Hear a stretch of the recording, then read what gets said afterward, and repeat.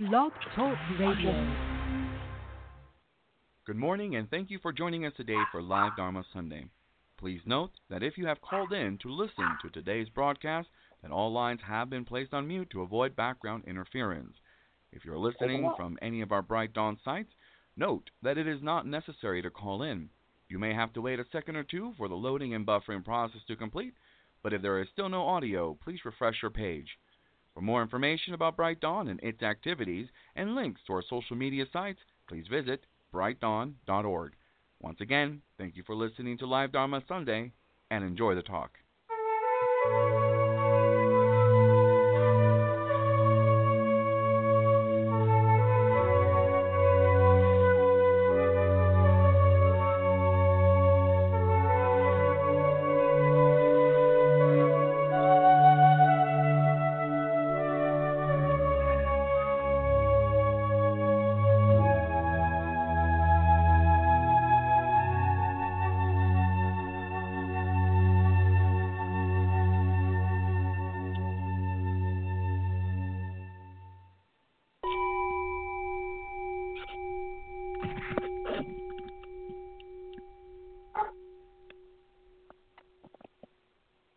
Good morning and welcome everyone to Live Dharma Sunday for August 18th, 2019. Koyo Kubose here. So very, very glad you joined us. Yes, indeed.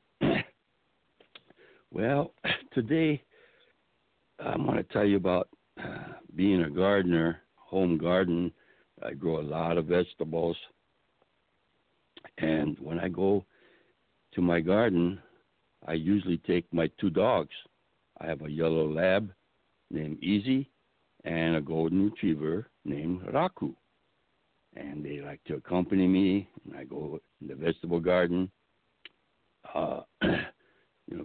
We have on our property, the previous owners had built a horse corral because they had two horses. And they fenced in this area, and it's a pretty fairly large area. And since we don't have horses ourselves, so I decided to use that area inside the corral to have a garden, vegetable garden. So I built several raised beds. I got redwood planks and made 4 feet by 20 feet. I made 11 of those beds, and it took me a lot of time, but I prepared, and then I fill them up with, we have our own compost and got some dirt, gardening soil from the local place, and then I've grown. I was thinking about it and said, what have I grown in the last 10 years?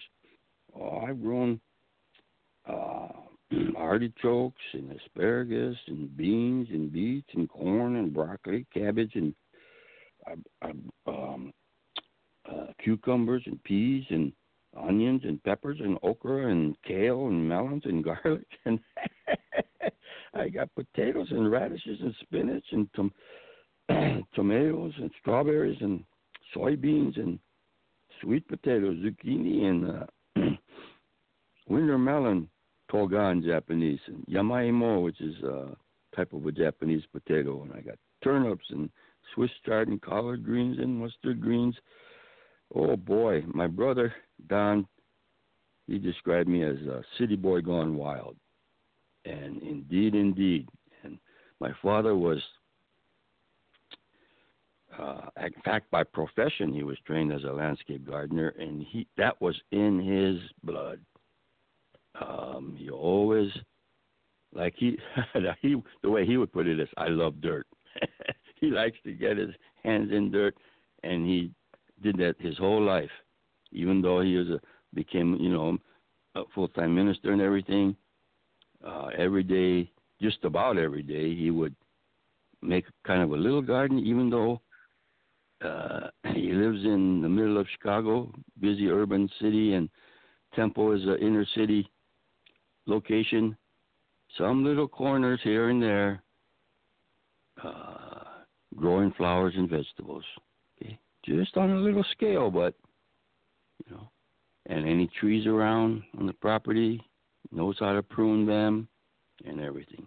Every time he goes to visit anybody on a family vacation or whatever, he always looks around and sees what if something needs to be done in the garden for the home or place where he's at.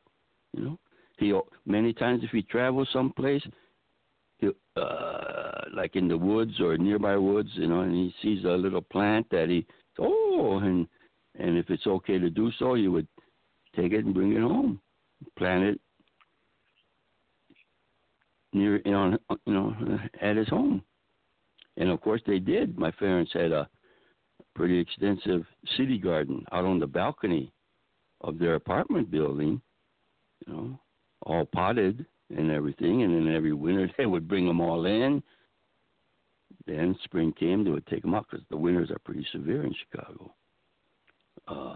He had Bodhi trees, the plants, and all kind of things. So I was influenced, okay, when I moved out here. Before that, I was a city boy. I didn't know anything, and I still don't feel like I know anything about gardening. You know, nature takes care of all these things. You just plant, and and of course I did my best. I talked to people, try to learn, and keep going. But you never become an expert. You know, you think you figured something out. Oh, and yeah, these kind of plants. Okay, yeah. The next year you try it, it's different. There's something very complex, dynamic, changing all the time in everything. And so anyway, I was just saying, one day I had finished working in this garden, and I was taking a break. And as usual, my dogs kept me company. And I happened to say to them, hey, you're two good helpers. You're both my number one helpers. And when I said that, I realized that, hey, that's good Buddhist logic or teaching. Two number one helpers. And I smiled, and I was reminded of a story in the Buddhist literature about that went like this. Banzan, who's a Buddhist monk, was shopping in a local market, and he overheard a shopper say to the butcher, hey, give me your best piece of meat. And the butcher replied, well, every piece of meat in my store is the best. Upon hearing this, Banzan was enlightened. This is one of my favorite stories, and I think it's so crucial to the core Buddhist teaching. You know?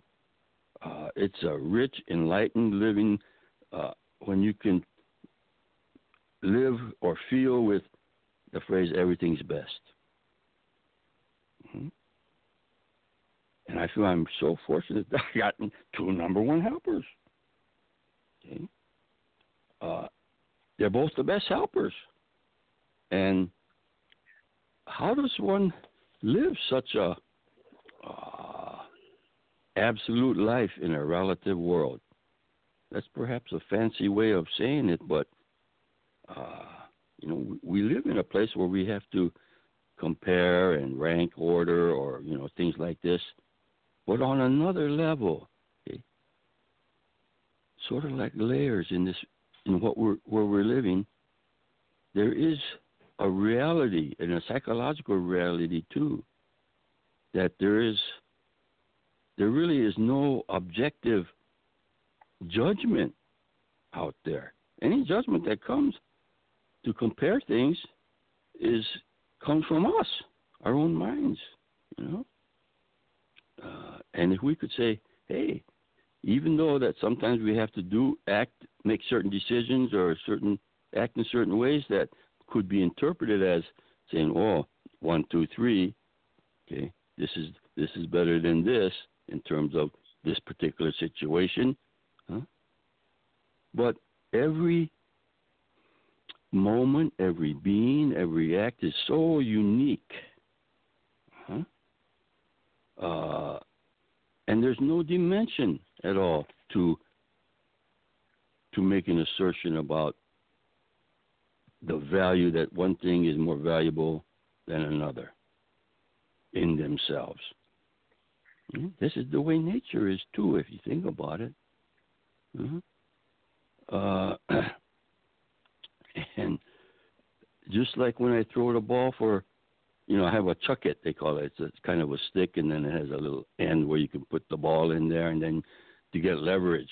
And then you take this and you swing it, and then at the end of the swing, the ball comes out, and you get a lot of momentum, and the dogs can chase the ball. It goes real far, farther than you could throw it without a stick. Okay, and this stick is called a chuck it.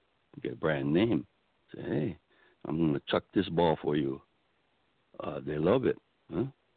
And one lay minister, in fact, one time they came for induction at our place, and she was using the chuck it, throw the ball for the dogs, and then she made the observation, hey, to these dogs, every throw's a good throw.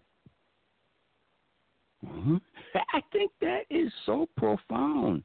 That's all you need to know in life. Everything's best. Huh? Whoa. That is, that's all you need to know.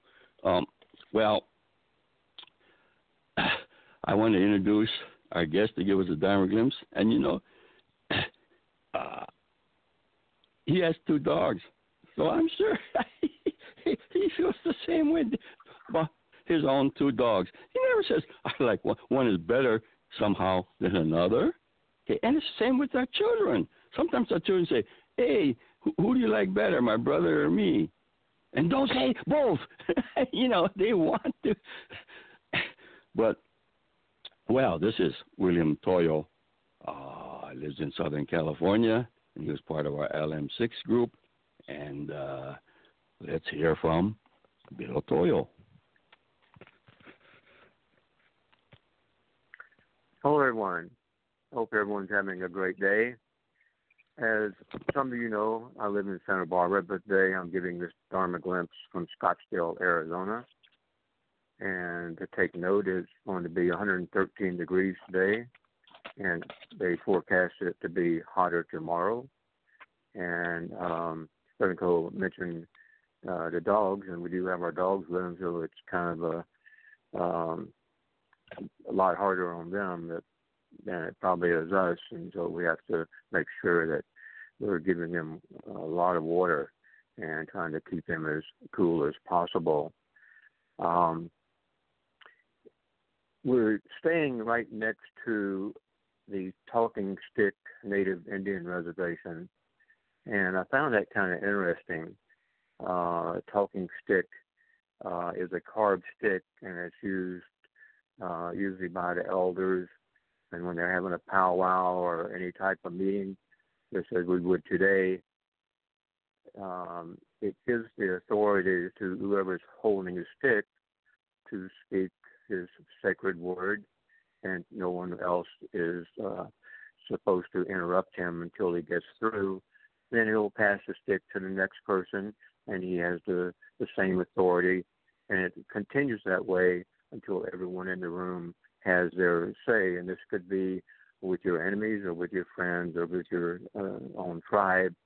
And then at the end, it's held back to the chief and to keep in safe place somewhere for the next time it's used. And what I found interesting about this, though, is that talking sticks are painted in different colors and have different animals on them and even different types of wood. But the colors kind of struck me because each of the colors shares a value or a meaning. And blue is institution, prayer, wisdom. Black is clarity, focus, success, victory. Red is life, faith, and happiness. White is sharing, purity, spirit, light. Yellow is knowledge and courage. Orange is kinship, intellect, and determination. Green is nature, harmony, and healing. And then purple is power, mystery, and magic. And what I found, that's kind of, if you look at that, it kind of shares our own Buddhist values. And also the animals that are carved on there can be really compared to the Chinese zodiac I was noticing, each one having its own value and meaning to it. A couple of bright notes also today. This week was the 50th anniversary of Woodstock, and also I think it was the 50th anniversary of the movie Easy Rider. And sadly, some of us probably know that Peter Fonda died this past week. So I thought I'd mention that, being one of those kind of hippies back in that day. So as a Buddhist, it's sometimes hard for me to keep entering into one political platform or another, especially living in today's climate in the aftermath of, as we know, the recent shootings in Gilroy, which is not too far from where we live in Santa Barbara, and then, of course, Dayton and El Paso, which is very sad, but seems like we see and hear of it too often. Even before this all happened, I kind of started putting this outline together because I'm writing this because I pretty much spend every day thinking about the forces of discrimination, bigotry, hatred in this nation, in this world that we live in today, just as I did way back in the 60s during the Civil Rights Movement in the Vietnam era. Growing up, I witnessed firsthand, growing up in the Deep South. I went to an all-white school, just blocks from the home of Martin Luther King, and literally across the street from the Greyhound bus station where the clash with the Freedom Riders took place. I always had Afro-American, black or colored friends, as they were called back then, and I was often bullied for it, and also sometimes got into a skirmish or two because of it. But I was very fortunate to have been raised by a very compassionate and kind mother and a father, and with help from a wonderful Afro-American woman who worked for my family, who was a single mom with 10 children of her own. She was really a savior in my life, to say the least. And I also credit other people close to me and my family, my uncle, teaching me about the importance of giving and the meaning of equality even before it became an issue like it is today. And also that everyone is alike. I mean, to treat each other with respect. I can never remember a racist word spoken in our house. It might have, but I just don't remember it. Even though you were exposed to it in the South commonly on a daily basis, along with hatred, violence, and prejudice. It was there just like today. But as Buddhists, I believe we can do our part in combating anger, ignorance, and violence. We find in most Buddhist traditions our precept of nonviolence, non-harm, non-unnecessary harm, and we should always support our non-harm precept in any way we can. We need only to turn our hearts and our mind, and unless we do, I really feel a little will change. Buddhism isn't violent. Human nature is. Buddha once said, all beings fear death, and they all fear the pain of a club. Think, how do they make you feel? Then do not kill, do not club, live peacefully with all beings, and do not add to the violence of this world. Harm no one here, and you will pass into your next life in peace, as the Buddha said. Like all of us, I was born with Buddha nature, not even knowing what a Buddha was until I was probably in my early 20s. But I always refused to let the cultural environment of the South influence me. It was always natural for me to have my own vision and see beyond what was just in front of me. I believe I must have also been born with an activist gene. Even after returning from the military and finishing up my education, I joined in protesting against the war that I was just involved in, but still defending my pride and serving my country as I do today. But no matter how much I protest or march or write in today's world, it's not going to change that 40% that are bigots and still have hatred and racism in their blood.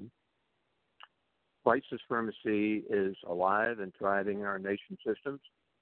While the Ku Klux Klan no longer regularly marches through squares throughout the South, the new generations of hate have developed innovative and unfortunately effective ways of influencing and recruiting new members by various social media and internet platforms.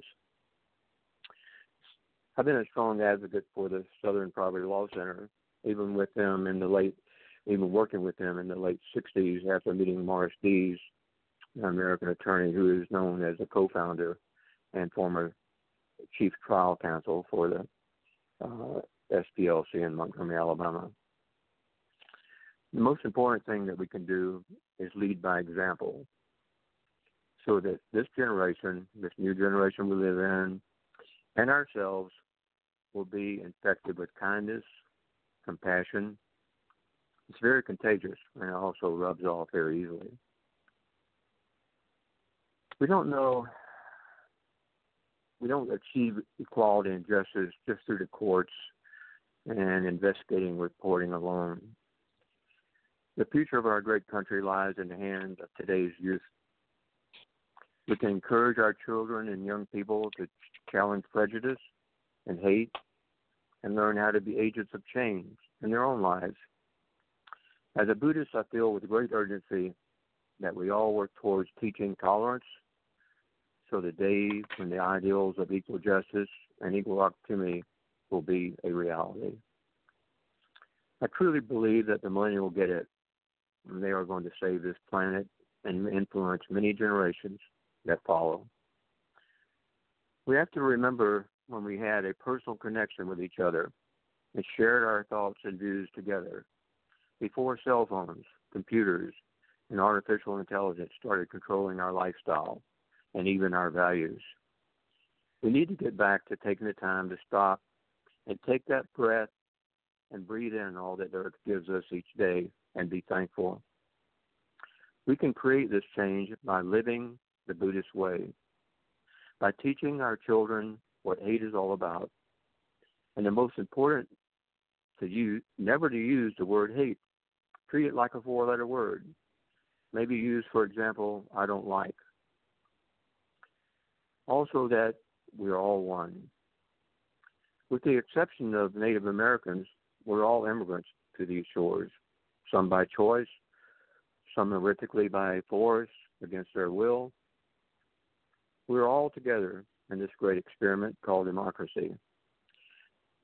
The experience can only reach a high level of success when we work together with our neighbors, when one's color, faith, and sexual orientation are irrelevant.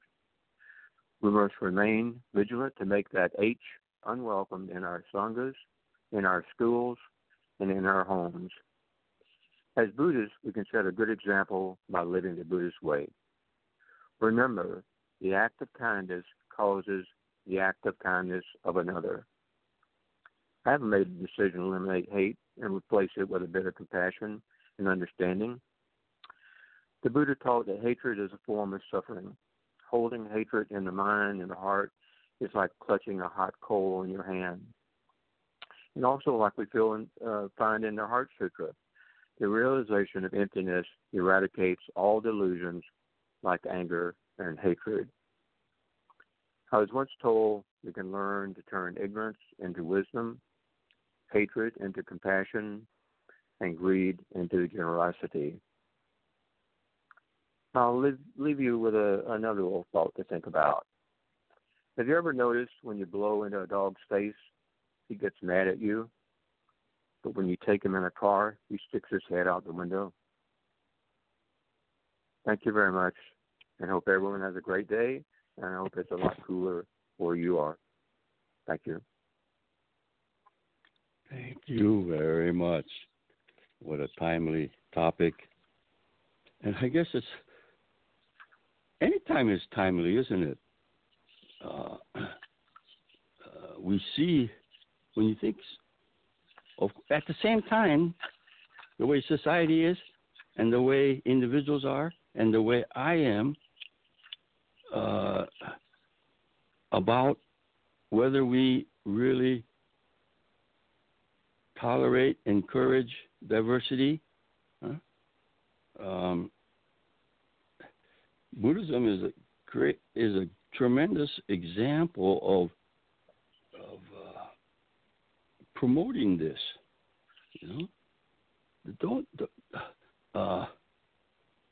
And it's always been. I mean, it's really reared its head in tolerance right now, because of the political situation and all the things going on. But like they say, the battles that were fought in the 60s, civil rights things, is still going on. It's not over. Okay? And you can start to go back into history, and that's how deep-rooted this is. And one has to, I think, find out who oneself is, okay? Meaning, that's to realize Buddha nature. There you have this Buddha nature. And then, once you know yourself, then be yourself and live it. And you don't worry about, will what I do make a overall 100% permanent change in the world?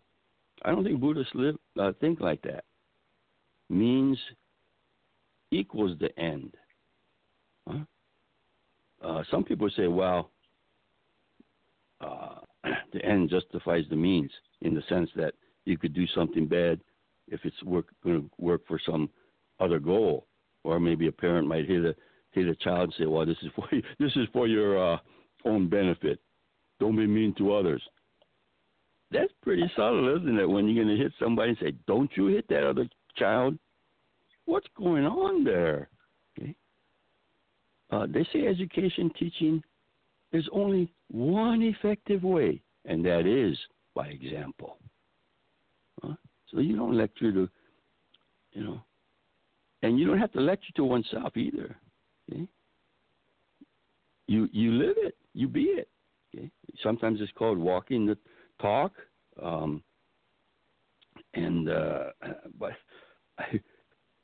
it seems like I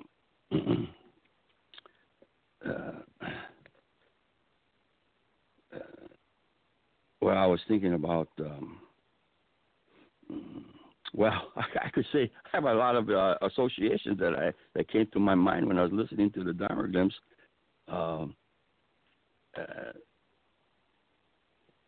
Bill Toyo is really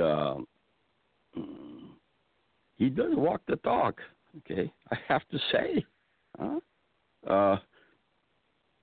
and he has come to Bright Dawn.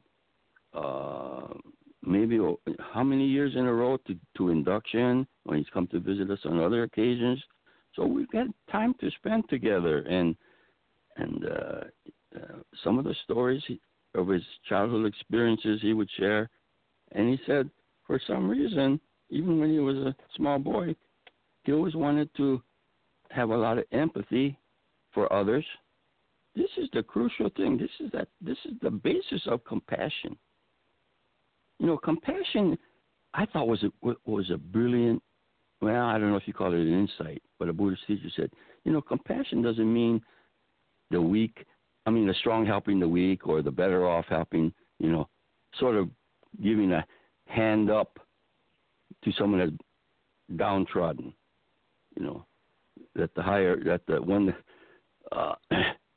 Not that kind of. That's not compassion. Compassion is suffering together. Say, hey, I know how you feel, and it's holding hands and crying together. It's not like, the superior is going to help the inferior, or in some fashion like that. No, we're together. Okay? That's the first noble truth. Okay? As human beings, okay,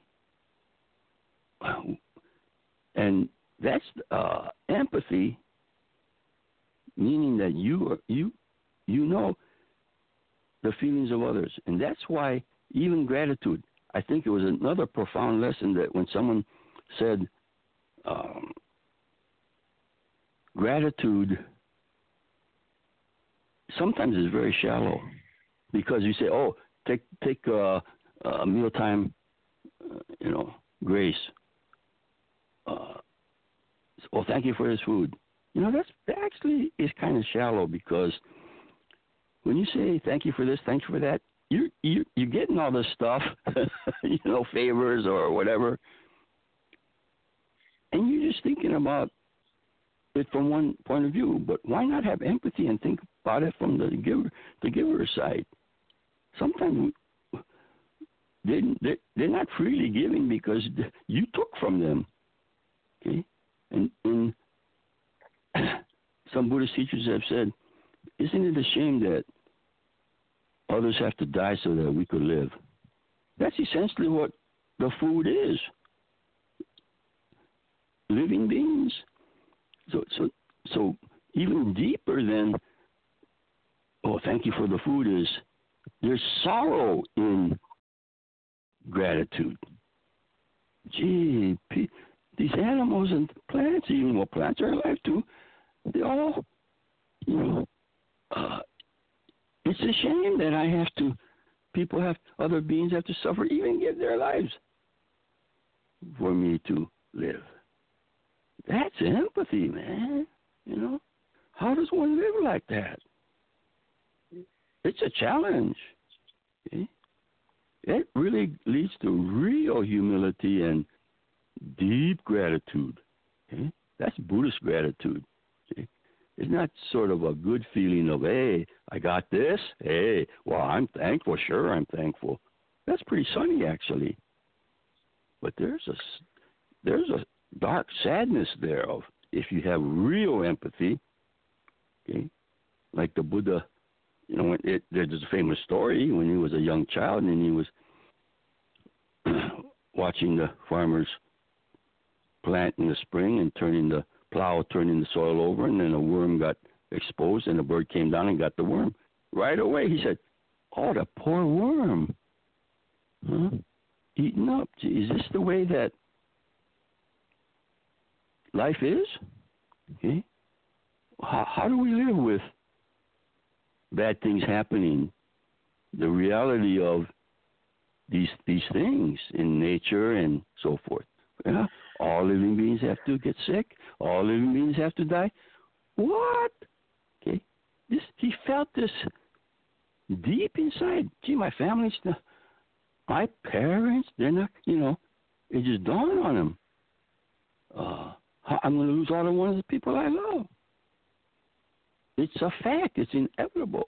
How do, not just but how do humanity live with these kinds of realities?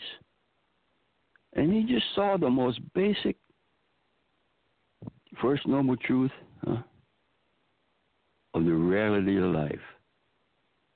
And then he did something about it. In a very positive way. And that was his teachings. Okay.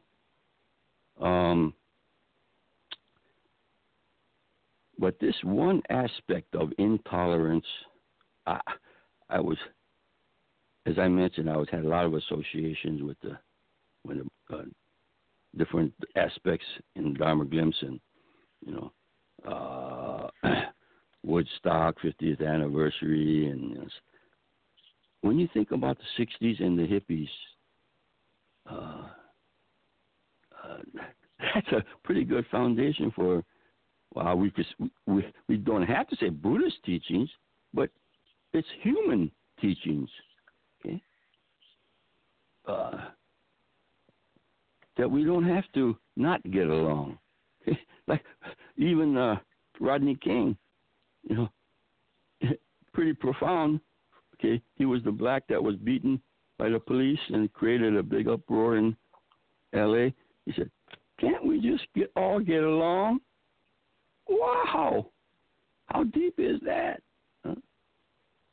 But so I think that the hippie movements, that was a tremendous time in the '60s, where they said, here are some ideals, and let's try to live them. Huh? Let's not just lead a hypocritical life, okay, and talk good, but okay, so forth. And so at Woodstock, you find all kinds of people together. You saw, all kind of diversity. Huh? Not feeling that social norms have to be so narrow and you better conform, you better, you could be yourself, and you respect your unique individuality, and that means you respect everyone else's. Has to be. And if you don't respect your own unique individuality and value and absolute value, okay, that's prerequisite. Huh? That's the Buddhist teaching. Okay? And so when Bill Toyo, just recently, I think that within the last year, he went to Burning Man. Yeah, I don't know if people know about Burning Man in the Black Rock Desert in Nevada. It's been about, I don't know how many years they've been doing that every summer. Look it up, Google that. But you get all kind of diversity at this event.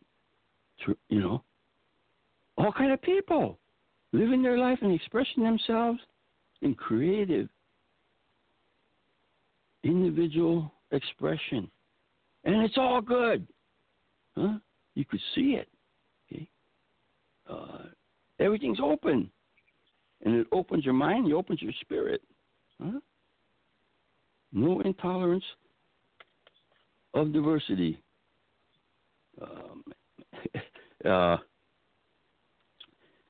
Also, I can't help, but I don't want to embarrass Bill Toyo, but I was saying that, a lot of times we shared stories and stuff, and he said one time, he said, I was always like this, wanting to share and everything, and even when I was a little boy riding on the bus home from school, there was another boy sitting there that didn't have shoes. And I asked him, how come, you don't have shoes? He said, why? I don't have shoes. And so he took off his shoes and he gave his shoes to this boy. And he's a young boy too. And he came home and the parents said, hey, where's your shoes? He said, he gave them to that boy. He said, that's a really unique story. So anyway, I hope that all of us always are challenging ourselves to manifest our Buddha nature. That's a good way to put it. Okay? We've got that. That is what know yourself means, to realize. Okay? When people say that, this word is becoming universal, namaste. Huh? That's not just a Hindu or Sanskrit word anymore. It's permeated. It's gone beyond. It touches humanity. I respect the sacred in you. Holy mackerel, man. Well, that's all for today's broadcast. Till next time, indeed, keep going, and you have a Buddhaful day. Thank you.